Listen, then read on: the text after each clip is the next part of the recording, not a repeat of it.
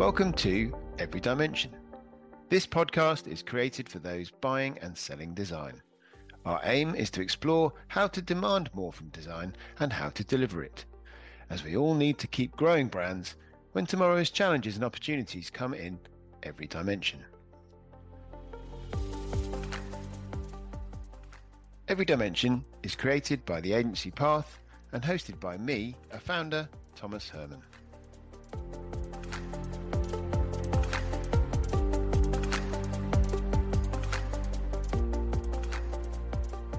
Welcome to another episode of Every Dimension, Demand More from Design. This time we are joined by Gareth Turner.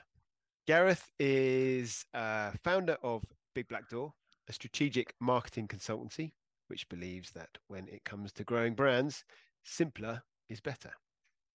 Before that, though, he was head of marketing at Weetabix, where he oversaw the long-term brand strategy for the nation's favourite cereal. And he's got over 25 years experience working within food and drinks brands like John Smith's, Bulmers, Lurpak and Arla in local and global roles. So welcome, Gareth. Before we get into the juicy questions, we like to start with a few kind of A or B quickfire questions. Are you okay with that? Yeah, bring it on. Cool. So coffee or tea? I'm full Ted Lasso on this. Coffee all the way. Nice. Cheese or chocolate? Cheese, obviously. Nice. Dairy background. Yeah. Beer or wine? Yeah, I'm not so sure about that. I'm going to say both have their occasion. I'm not going to choose between my two favourite children. No. Fair enough. Mountains or beach? Beach. Easy? Yep. I think I saw you post that you were scared of heights in the football stadium once. Was that right? Well, if you've ever been to Newcastle United, I'm not scared of heights, but holy macaroni, that is. I've literally been on the back row of the away stand before, and the players like ants. Yeah. Very high. Okay, maybe trickier, north or south? Oh, as a Londoner who now lives in Leeds, I'm going south. It's where the king lives. Cool. It's where your football team is as well, isn't it? Indeed, the mighty Crystal Palace, to give them their full name. Excellent. And last one, I'm going to hopefully get this right. Are you a sporadic rambler or a regular runner? Sporadic rambler. I'm not a regular runner. If you could see, if I stood up, you could see my beer/wine belly. You know, I'm not a regular runner. Nice. But you also have a newsletter called Sporadic Ramblings, which I do. I recommend people check out. So thank you. Available. That reminds me, I must write a new one. Yeah. Available at bigblackdoor.com. You said they're sporadic, so that's good. Yes, indeed. Yeah, I'm living the brand. Yeah, absolutely. Cool. Well, thanks for that. So into our questions. As we start, it's always sort of insightful to kind of learn how our kind of guests sort of started out even before their career path. Could you tell us about your very, very first paid job, perhaps? Yeah, well, a paper round I had, but my first sort of proper job, my first paid job was when I was at school, sort of, I don't know, 15, 16, and B&Q opened up like a superstore, whatever they called them back then, and all my mates, we all applied. We went to the sort of open day for interviews, and I got the dream ticket, which was the double pay on a Sunday. I got the Sunday gig, and they paid very well. I don't know what they're like now, but they paid very well. So, and it was like just basically hanging out with my mates on a Sunday and B&Q, mixing a bit of paint, cutting a bit of carpet. Tills, I was good at the tills. So yeah, that was my first job. Have you continued your DIY expertise? No, I'm terrible. There's probably some people going back in the, well, I'm not going to tell you what decade it was, but a long time ago, people now going, that's why that Duff advice. That's why my light fittings have fallen down. Yeah. I'm terrible at DIY. You can do it if you B&Q it, I think that was it. Was that the time? There you go. Stuck in my mind. Okay, so from DIYing or not so DIYing to where you are now, how did you get to where you are now? And can you sort of walk us through some of those sort of steps on the path to your career? So I'd always have an interest in advertising and marketing. And when I was at university, I actually interviewed for like account management roles. I remember going to St James's Square or something, interviewing Darcy Massius, Benton and Bowles as an account manager, and it was terrible. It was a very bad interview. And as I was walking back to the lift, they said, "You've done well to get this far." And I knew at that point I wasn't coming back for another interview. But so I kept this sort of watching brief, but then got a job when I left university at Diageo in their customer service department. Okay. And then I saw that sort of sales and marketing where the fun was, right? And I then went into sales at Diageo, left there eventually, and went and progressed through a number of sales roles. I was sales director at Heineken when I was there, and then moved across. I used to volunteer for marketing projects. I'd kept this interest. Volunteered anytime I needed a sales representative on a new piece of MPD or something. I'll stick my hand up for it. And then eventually was given an opportunity to move across into the marketing team when I guess because I had a bit of credibility elsewhere. It would have been very hard for me to get across into a marketing team at a different company. Because I had no experience. And they took a chance on me, and I ran the John Smith's brand. So I was very lucky to do a set of ads with Peter Kay for John Smith. I led that. And when they gave me that job, they said, excuse my French here, but they said, not even you can fuck this up, Gareth. Because I had no experience. It was a proper brand that had been established for a long time, and it was the right place for me to earn the spurs. And I progressed through a number of different marketing roles there. Then went on to Arla, where I was marketing director for butter at Arla in the UK. So Lurpak Anchor, private label, and then did a big global role for the Arla brand. And then, as you said earlier, I was head of marketing at Weetabix. And then since July 2022, I jacked it all in and set up on my own. And the plan is to bring all that training experience to other food and drink brands when they need it, so they don't make rookie mistakes. Yeah, brilliant. And what was the kind of decision about setting up the consultancy? Was it to kind of scratch an itch, or to sort of fill a need, or to try something on your own? What was driving that? All of that, right? So although I left Weetabix in 2022, I set the company up in 2013. Right. So I wanted to do it for a long time. Okay. But I didn't have the chops to do it at that point. I didn't have the financial safety net, to be honest, either. So I saved, and I put that safety net in, and it got to a point where I thought, okay, I've got a year or so's money in the bank. Yeah. If I earn nothing for a year, we're not losing a house. Yeah. And I haven't, so I've been all right. But I needed that because I've got family, I've got a relatively large mortgage, I've got all these things. I just couldn't do it. Not at the ripe old age that I am. Yeah. Right. Has it turned into what you expected, and is it going to plan, I guess? Yeah, it's definitely going to plan. I don't know what I was expecting. Perhaps I think it is what I expected. I'm working on a great variety of projects with some incredible businesses. Businesses that I couldn't have dreamt of. Yeah. Working with some cereal businesses, obviously, right? Or a cereal business, Spoon. Yeah. They're an incredible brand. But I've been lucky enough to work with White and Mackay, the whiskey business, Penguin Random House, Hall and Woodhouse, the brewer. Some great brands that I'm very proud to have worked with. Yeah, fantastic. Well, that's a big reason that I wanted to get you involved in the podcast, really. And I think with Every Dimension, we are on a kind of mission to help those that need design and those that kind of do design communicate more effectively. And the idea of that is so that we can both achieve more with better communication. I think you've said that previously. And much of the work that agencies like us do is briefed by marketing teams.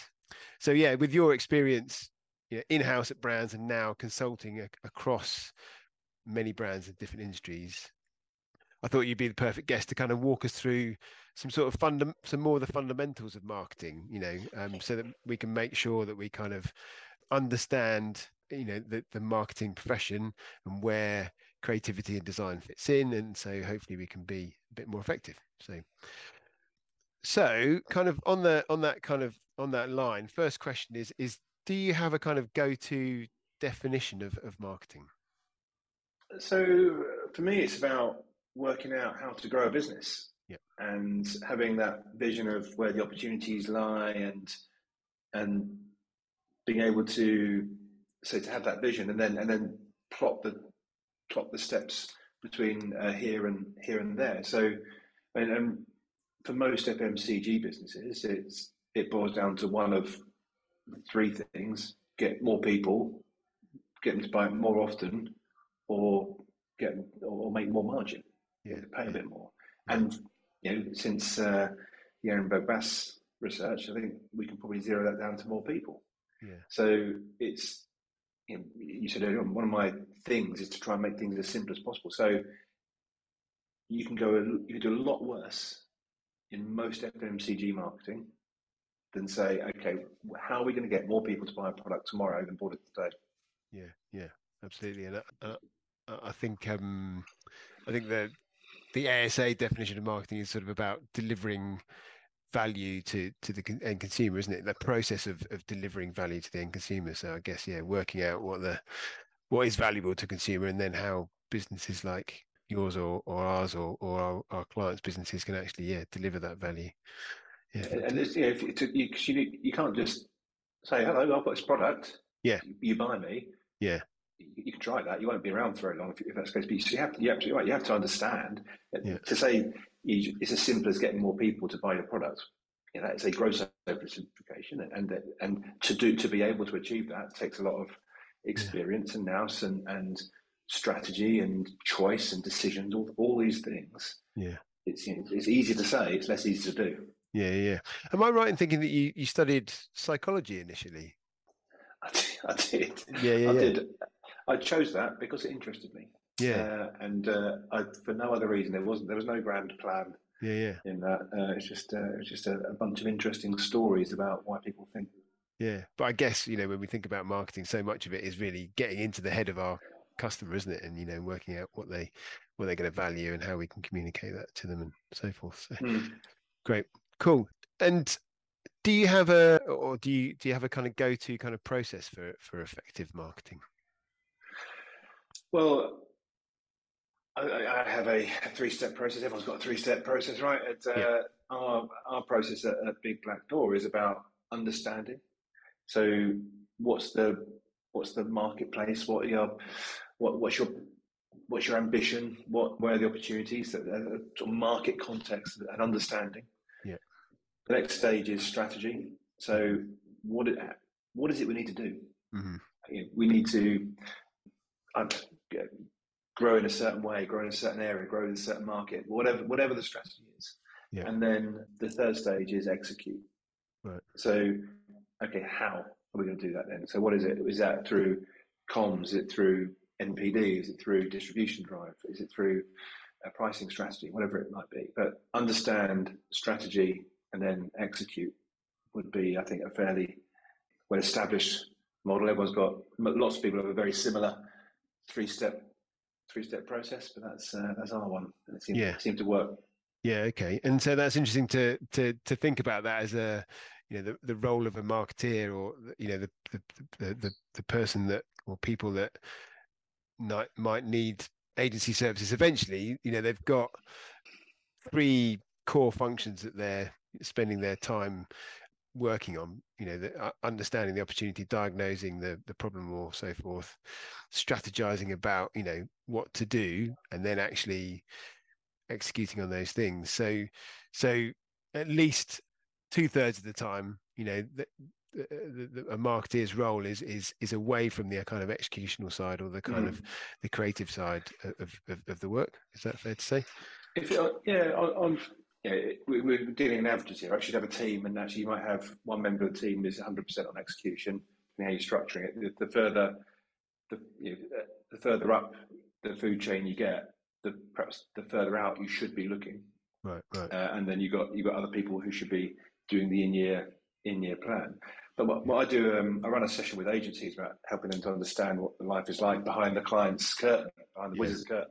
Yeah. And I don't know, this is again a gross oversimplification, but if you think about my last role at Weetabix, I would have 50% of my time is on department, team, business stuff. Yeah. So that straight away is only 50% of marketing time. Yeah. I don't know, 5, 6 brands in my portfolio. Yeah. I've got, depending how you want to cut it out, I've got the 4 Ps. Yeah. I've got probably 2 or 3 projects in each of those Ps. Mm-hmm. You start to chunk down. I think on average, I had something like 26 minutes per project a week. Yeah. Now, right. I know there'll be some weeks I don't do it at all. So, I appreciate that. And that's, like I say, another gross oversimplification. But that puts into context why, a missed deadline makes a big impact on me. Why I'm not sitting there. It demonstrates I'm not sitting there waiting for your call as an agency. And actually, if you are in a creative industry, whether it's pack design or advertising or shopper marketing, whatever it is, PR, you've got a chance to help me enjoy my job. I get into it for those moments. I don't get into the marketing to do all the admin and stuff in the background. I get into it for those exciting moments there. Yeah. So appreciate that and elevate yourself in my mind to be then the go-to partner for me when that next project comes up. Yeah. And interesting that you kind of you reference kind of the scale of a business. I guess, businesses like Weetabix or Arla, have a marketing teams, and there's sort of head of marketing, and then people reporting into that function that are then sort of dividing up the tasks. I guess equally, or not equally, but also we've got, smaller brands that have an individual that might be, running the whole show, and I guess having to kind of split their time. So I guess it's really important to understand, the structure of the business you're dealing with, and the kind of, if someone has a very specific role or is having to kind of spread themselves across roles, is really important. And as a marketeer, you have to dip your toe into many things. You'll get asked into a meeting about a production failure 1 minute, and then you'd be going straight from that into a meeting about warehouse storage, and then you go to another meeting straight away about an advert or a social media strategy. So very, very different things. And so you can't be an expert in all those things, but you're kind of being asked to have a brand view on all of those different things. It's quite tough as a marketeer. So as an agency, if you can recognise that and help them, then you're ahead of the game already. Yeah, absolutely. So just to kind of give an idea of those 3 phases, is it? I mean, this is again, in your words, an oversimplification, but in the kind of first stage of kind of understanding the problem, that's probably where you guys are spending a lot of time investing in research and insight, and kind of outwardly looking at kind of understanding the market and so forth. The strategy phase, I guess, is then kind of processing that kind of data and working out what problem you're trying to fix, or what situation you're trying to improve, and then I guess setting some sort of metric saying we want to raise awareness or drive consideration or preference or purchase by a certain factor, a certain percentage by a certain date, some sort of solid objective. And then the executional side is perhaps where marketing tactics and the 4 Ps start to play. Yes. Is that right? Correct. Exactly. Yeah. So to give you an actual example, right? So at Weetabix, prompted brand awareness, 98%. Yeah. There's very few people, and I think 2% are lying. I think there's very few people who haven't heard of Weetabix. Yeah. Consideration, excellent. Most people will say, I love Weetabix. That's its beauty, right? It's inoffensive. But penetration wasn't where it should have been for a brand of that size.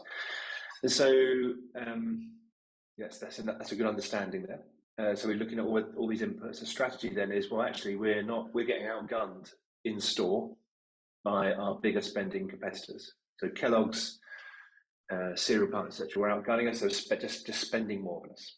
Yeah, and that's good luck to them. Good luck to them. Yeah. We weren't getting our visibility in store. Okay, so there's a strategy. Improve your visibility by X by this time. Yeah. Execute. Okay, well, how do we do that then? how do you convince the buyers, the retailers, to give you more space? Well, you need world-class execution. You need. I talked about a dirty, great, big hook when I presented this to retailers, and that dirty, great, big hook was we did a deal with all of the football teams: England, Wales, Scotland, Republic, and Northern Ireland, men's and women's teams.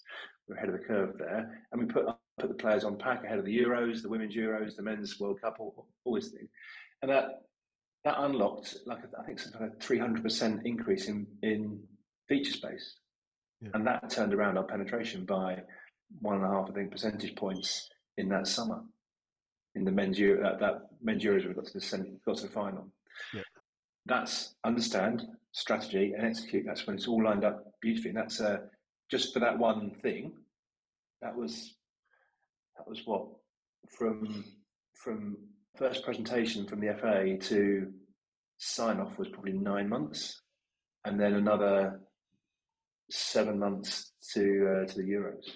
Yeah, fantastic. Well, thanks for that example. And I think it would be useful for us to understand, at that strategy phase, is that potentially when you start talking to creative partners, potentially in delivering one or more of the 4Ps. I guess at the strategy stage, you think, well, what tactics are we gonna use? What budget have we got available? What kind of partners can help us deliver? And I guess at that point, you kind of you refer to the agency partners and understand what their expertise might be, and they say, well, we could deliver X, in that kind of tactic, and then you feed that back into your strategy. Yeah, so it's fluid, right? And I've described it as a beautifully linear thing. It's not linear like that at all. Yeah. But there's lots of toing and froing, lots of discussion. My personal style is to be very open and candid and collaborative with all of my agency partners. So they would all know. The biggest ones, I'd have at least a quarterly sort of just business catch up. I'd be on the phone to them every week or so, but a quarterly business catch up. What's going on? What's big for me and what's big for you? Yeah. And I want to know if you're in a pitch situation and my main account director is now being called on to something else. Just tell me, it's fine. But let's be honest, be adult about it. Yeah. But then you'll know also what's big for me, and I'll be saying, I've got this thing about visibility in store in that example. Yeah. And then so you got them all percolating ideas, you got them all thinking about it. But then the cycle at Weetabix, and with most largish FMCG businesses, there's this sort of brand planning cycle you go through. Yeah. So there's the understanding bit is me assimilating all this. I'm creating a V1 of a brief. Yeah. And then I will be sharing that with the agency partners in an all-agency sort of kick-off meeting. I'll be maybe doing it in store. I'll be trying to bring this whole thing to life a bit of theatre. Doesn't need to be expensive. It just needs to bring the challenge to life in an engaging way. So everyone's seen the same piece of the same presentation. Yeah. And then we've got a chance to discuss it. And you build enough time in so that people go, I'm not sure you want to do that and that, Gareth. I don't think we can. That's not quite right. But and then you come back with hopefully the second and final iteration where it's my document. It's my contract with my agency partners. That that's now the brief. We all understand the brief. We all had a chance to challenge it. You may not have got the decision your way, but we've all had a chance to contribute to that brief, and then the brief is the moment we move from strategy to execution. That's me saying, okay, here is the strategy now. We all agree with that. Yes, we are. Right. Thank you very much. Now, Dave, I need a new pack design for this because it's delivering against that strategy. And Jane, I need a new TV ad because we're losing relevance or whatever it might be. But everyone then is feeding their bits into that bigger picture, but they've all had a chance to see that bigger picture. Yeah. Brilliant. Okay. And when we talk about the 4P tactics and the 4Ps, just to be clear on that, I mean, there's lots of debate about how many Ps there were, but I think most experts say there's only 4. Let's hang on to those. But first we need a product or a service to sell. You probably need a price at which to sell that, and a place to sell it from. And then last but not least, you need to promote that kind of goods or service. So that's the kind of 4 Ps we're talking about. Do you feel like there is a kind of there is an even split of activity across those 4 Ps? Does it tend to be more of one than the other? Is it a timing thing? How does that generally play out? I think that, yeah, I know that I default mainly to promotion, right? I get more excited about the advertising. So I have to check myself. I create a step in that journey that means I have to check in the 4 Ps. So at that moment from strategy to execute at Weetabix and in my consultancy now, I'll map out, well, what are the 4 Ps? Yeah. What might the implications be for price? What might, how are we looking on distribution? All those kind of things. So I factor that in, and in that Weetabix example, you should show me a grocery store that hasn't got Weetabix, right? So distribution ain't the problem. Yeah. So you're crossing a few of these things off as you go along. So yeah, and there is some like price, for example, where it's a marketeer needs to get their elbows out and get into that conversation, and it's tough because there are many other people in the business, especially in a larger business, who would say that price isn't their domain, and it might be.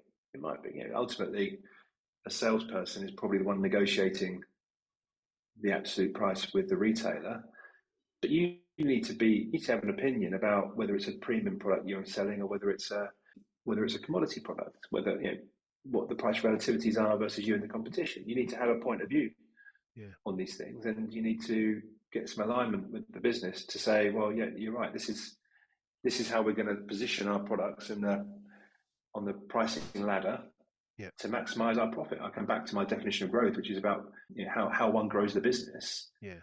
Well, some of that is through maximizing your margin.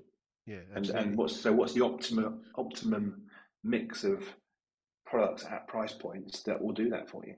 Yeah. So I'll give you an example of this. At Arla, we had Cravendale. I think back in the day, we had probably an average price about £1.75. We had 2 litres. You had a 2 litre standard fresh milk at around about £1. So there's a big gap between a branded product and an own label product, which we supplied. So we made money on all of them. We made more money on Cravendale.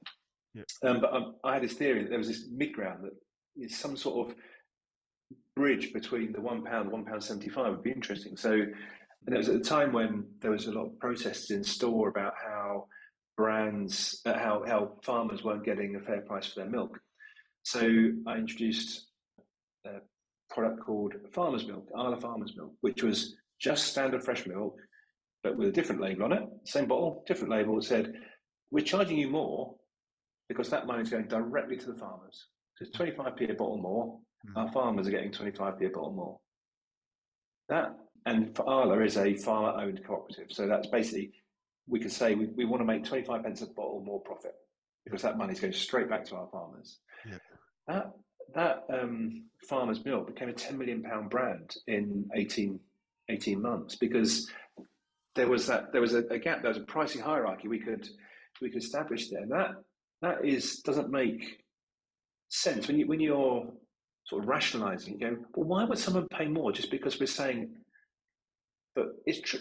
People buy into brands for a number of different reasons. Yeah, and that's that was very lucrative for our farmer owners. Yeah, fantastic. Yeah, I think you said earlier as we started out, we grow brands by getting more customers who buy it more often, and then hopefully who we can win more money from or more margin from, and we can premiumize the offer for. So yeah, I think when we look at offering creative services against all those, more customers is telling the story, building the brand awareness, driving kind of penetration through a good communication, and obviously having products that fit. More often might be a design challenge, working out kind of occasions that you can deliver against to deliver. And then price, premiumization. How do we make the offer more valuable to the customer, and then communicating that value either through promotion stuff or building that into the product. So great stuff.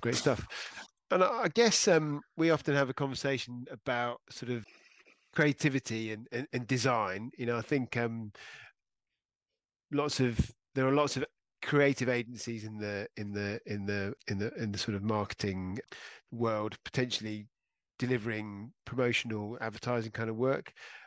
Do you feel in your mind when you're building tactics, you think that this is a kind of creative execution, and then there's another kind of pot which is a sort of a design process? Do you see a difference between those, and does that influence your kind of selection of partners, so forth? So it's creative. I was watching CBBC last night with my son, and there's a quote which I wrote down because I thought it was relevant for this conversation. And it said that Einstein apparently said that creativity is intelligence having fun. Source there is CBBC, so I'm not entirely certain that's correct, but that's what they said. Yeah. And so, which is very different to the execution. Yeah. Right. So the idea of this is it's at a higher level. It's an idea. Yeah. And for me, the biggest difference between creative and design is that I would perhaps change the question slightly, if I may, and say I think there's a big difference between the creative idea and the execution. Yeah. And that for me was a game changer. When I understood that changed everything for me as a marketeer. Mm-hmm. So this idea that, I don't know, Specsavers, let's take Specsavers as an example. And I've never worked on Specsavers, right? So I'm making up the creative idea. But I think the big idea behind, you imagine their TV advertising, and they're out of door and many things. I think they used to sponsor the referees at football. The big idea is something along the lines of, when you can't see properly, you make silly mistakes. Or, when you can't see properly, you should go to the optician and get your eyes checked. That's, it's fairly boring. It's true, right? Yeah. But then the way they execute that is with an upside down 48 sheet, or they demonstrate someone making a mistake. And so in a funny way, but they could also execute that by saying, yeah, you need to go to, make sure you can see properly, otherwise you can't drive. Well, that'd be very boring. Yeah. But it would still be executing the same creative idea. Yes. In a less engaging, less entertaining way. So for me, that's the difference. And you could be, design would fit into that. Design should be delivering against the creative idea, what the big idea is. Yeah. And so should in-store, and so should pack design and TV advertising and tone of voice on social media. Everything should be consistent with your big idea, and that's how you get to effective, cut through, efficient work. Yeah, great. That's a nice way of seeing it. Yeah, the creative idea is sort of consistent, but then the design could be quite different, and you might be lucky and get partners that the design execution is spot on, but you might be unlucky and get design partners where the design execution is different. And I guess that's where you start to select your partners, where they've got track record of great execution. But the Specsavers as an example, so think of some of the ads. They did one. They've got one which is a vet operating on a hat. They got one with there was one with like an aerobics instructor turning up at an old people's home. Yeah. In my mind's eye, when I'm remembering them, they feel very similar. Yeah. But they're not. They're very different. They're visually very different. Yeah. But because they're integrated to this big idea, there's a strategic consistency there. Yeah. And then you've got a consistent end frame and should have gone to Specsavers end line. Yeah, yeah. Which is different from the idea, by the way, right? So you've got the idea, the execution, in the end line. These are all different things. Yeah. But that strategic consistency is enough to make us to build those memory structures and to make that brand front of mind. Yeah, brilliant. I think if my memory is right, I saw Specsavers team speak at MadFest last year, and I think they have an internal agency, don't they, delivering? Yes, they do. Yeah. So obviously they've learnt the kind of the strategy and just really honing the execution, which is cool. And then kind of, I guess my last question in this kind of section is thoughts on how marketing effectiveness is assessed. Is that an easy thing to answer? Is it just about the bottom line, or is there another way? How's market? Well, I mean, ultimately, it's in sales. right? I think the marketing effectiveness is the most effective marketing is stuff that drives sales. So that's the ultimate arbiter of whether your marketing is working. But you know, if you've read the long and the short of it, that could take you quite some time to get those sales, depending on the cycle of your category. Yep. But there are then therefore precursors to that. So you know, awareness, return on investment, market mix modeling or econometrics, engagement, all these different levels of quality of data are precursors to effectiveness. But ultimately, for me, in the businesses I've been lucky enough to work in, the number one decision as whether your ad has been effective or not is, did it drive sales? Can I attribute X sales to your advertising rather than just a lovely uptick in the market? Yeah, great, cool. Well, thanks for that.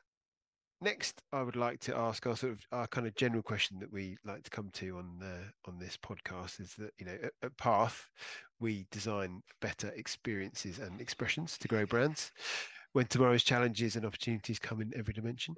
So when we think about your kind of role or our kind of conversation about, you know, investing in and delivering design for marketeers, what do you think the kind of big opportunity, what are the big challenges and perhaps the big opportunities for that task right now? Well, you go back to some of the questions that we had earlier on. You've got either very busy or inexperienced marketeers, right. And that how any agency can separate themselves from the majority of others is to understand that and to have a deep understanding of the business and the person, the human being that sits behind that job title. Are they experienced? Are they worried about their job in the future? Are they feeling under threat? Are they looking for fame? Are they looking for promotion? All these things come together to enable you to diagnose the brief that was never written down, the appetite for risk, all these kind of things. That will give you, that gives you a half a chance of selling in the right piece of work for that business at that time. And so understanding that, helping them get to a watertight brief that is collaborative, that is simple, that has clarity in the brief, which has come from making decisions in the brief. That the brief is not the time for smart, clever wording. The brief is a time for absolute pinpoint clarity. Yeah. And I also talk about I've spoken about sort of the difference between the idea and the execution. If you can understand that and help your clients to understand that, then that will also educate most of them, and it will also help you get better feedback to then get even better work. So if you could diagnose whether it's the idea that's the problem or the execution that's the problem, then that would be helpful for most agencies presenting work to clients. So, for example, if some agencies have done this with me in the past, most haven't. But if they present, this is the big idea, this is what we're trying to achieve with this piece of work. Stop. Before we show you the script or the pack design or anything else, what do we think of that idea? Is that on brief? Is that okay? Yes, you are. Okay, great. And there are some structures that you can use to help you evaluate that. But once you've agreed that that's the right idea, yeah, okay, right, now's the execution. Are we now dramatizing that idea? Are we now bringing that to life? Are we executing that idea? And then that's a much easier conversation. It's a much more helpful conversation to have with the agency than to say, well, the idea was great, but I'm not sure you wanted to bring this thing to life, but that didn't bring that to life. Yep. And that's you're then not saying whether you like it or not, you're saying whether it's delivering on the brief. There's a logic flow right the way from the big business objective all the way through to that shelf marker. There's a logic flow and you have to work out where that chain is broken if it's not working.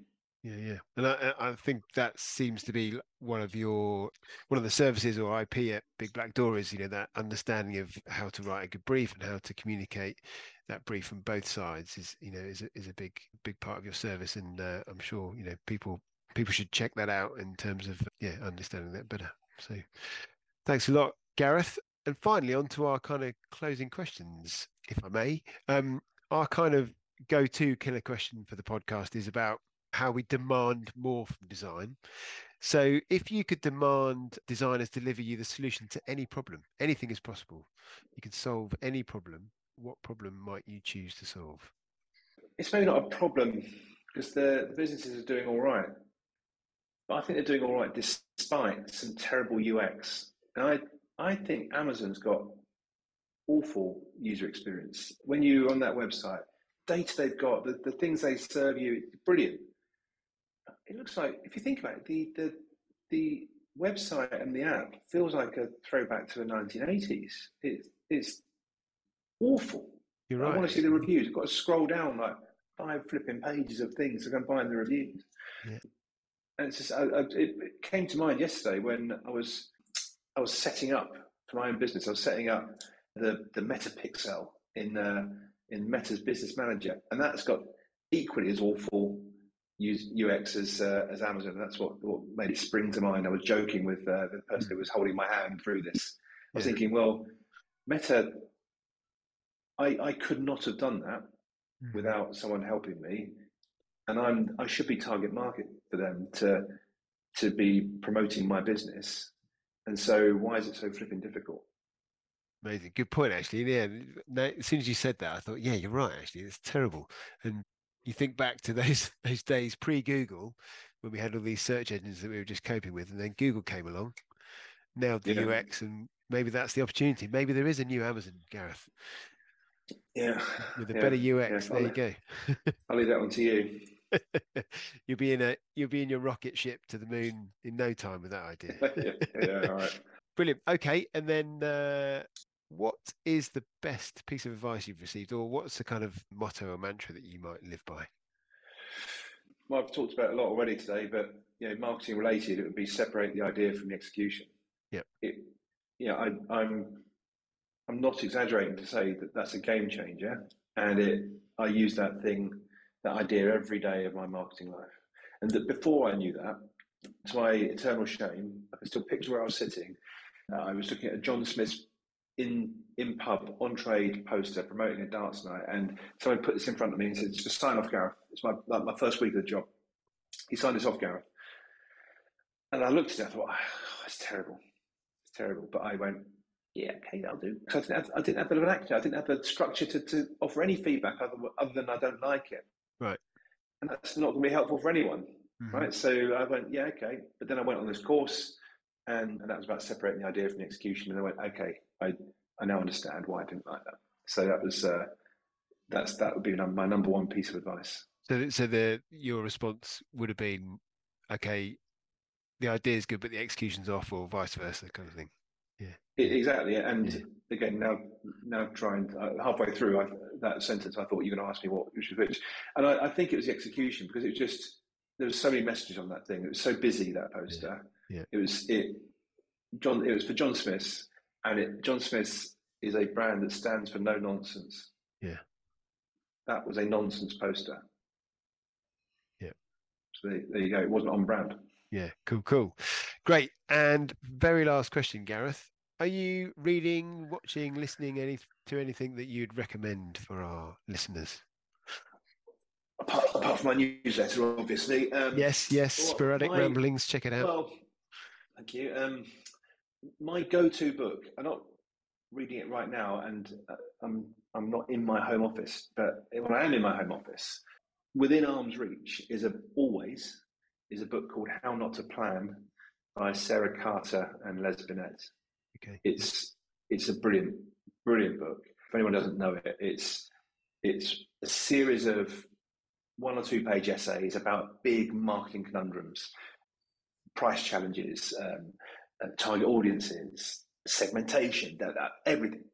And when I'm thinking about when I've got a big challenge, when I've got a new project that comes in my consultancy, I get that little sick feeling first, always. I don't know how to do it. They found me out. I'm rubbish. I don't know what to do anymore. And then I just reach for the book and I flick to the back pages, and there's a massive, beautiful index there, and there'll be some inspiration in there. Guarantee there'll be inspiration in there. You read those things, you go, oh, I've done that. Oh, yeah, no, I did that. Yeah, I did. And it suddenly calmed me down. So yeah, it's a brilliant book, really well read, well written, and easy to read. Right. Good recommendation. We'll find a link to that and stick it in the notes. So brilliant, Gareth. Well, our time is up, I'm afraid. That's been a whistle-stop tour of the fundamentals of marketing, but it's been great to talk to you and get some of that information on record. Really appreciate your time. No, anytime. Thank you. Thank you, Gareth. You have been listening to Every Dimension, brought to you by Path. Join in the conversation on LinkedIn using the hashtag EveryDimension or on Instagram @WeArePath.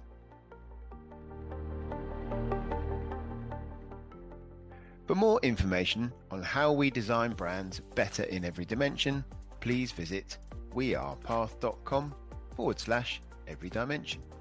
Here you'll find all our other podcasts and 20 years of experience helping brands diagnose opportunities and challenges, then designing identity, experience, and innovation to deliver on them.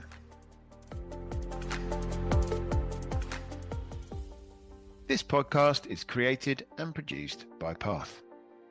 If you have enjoyed this podcast, why not leave us a review on Spotify or iTunes? Thank you.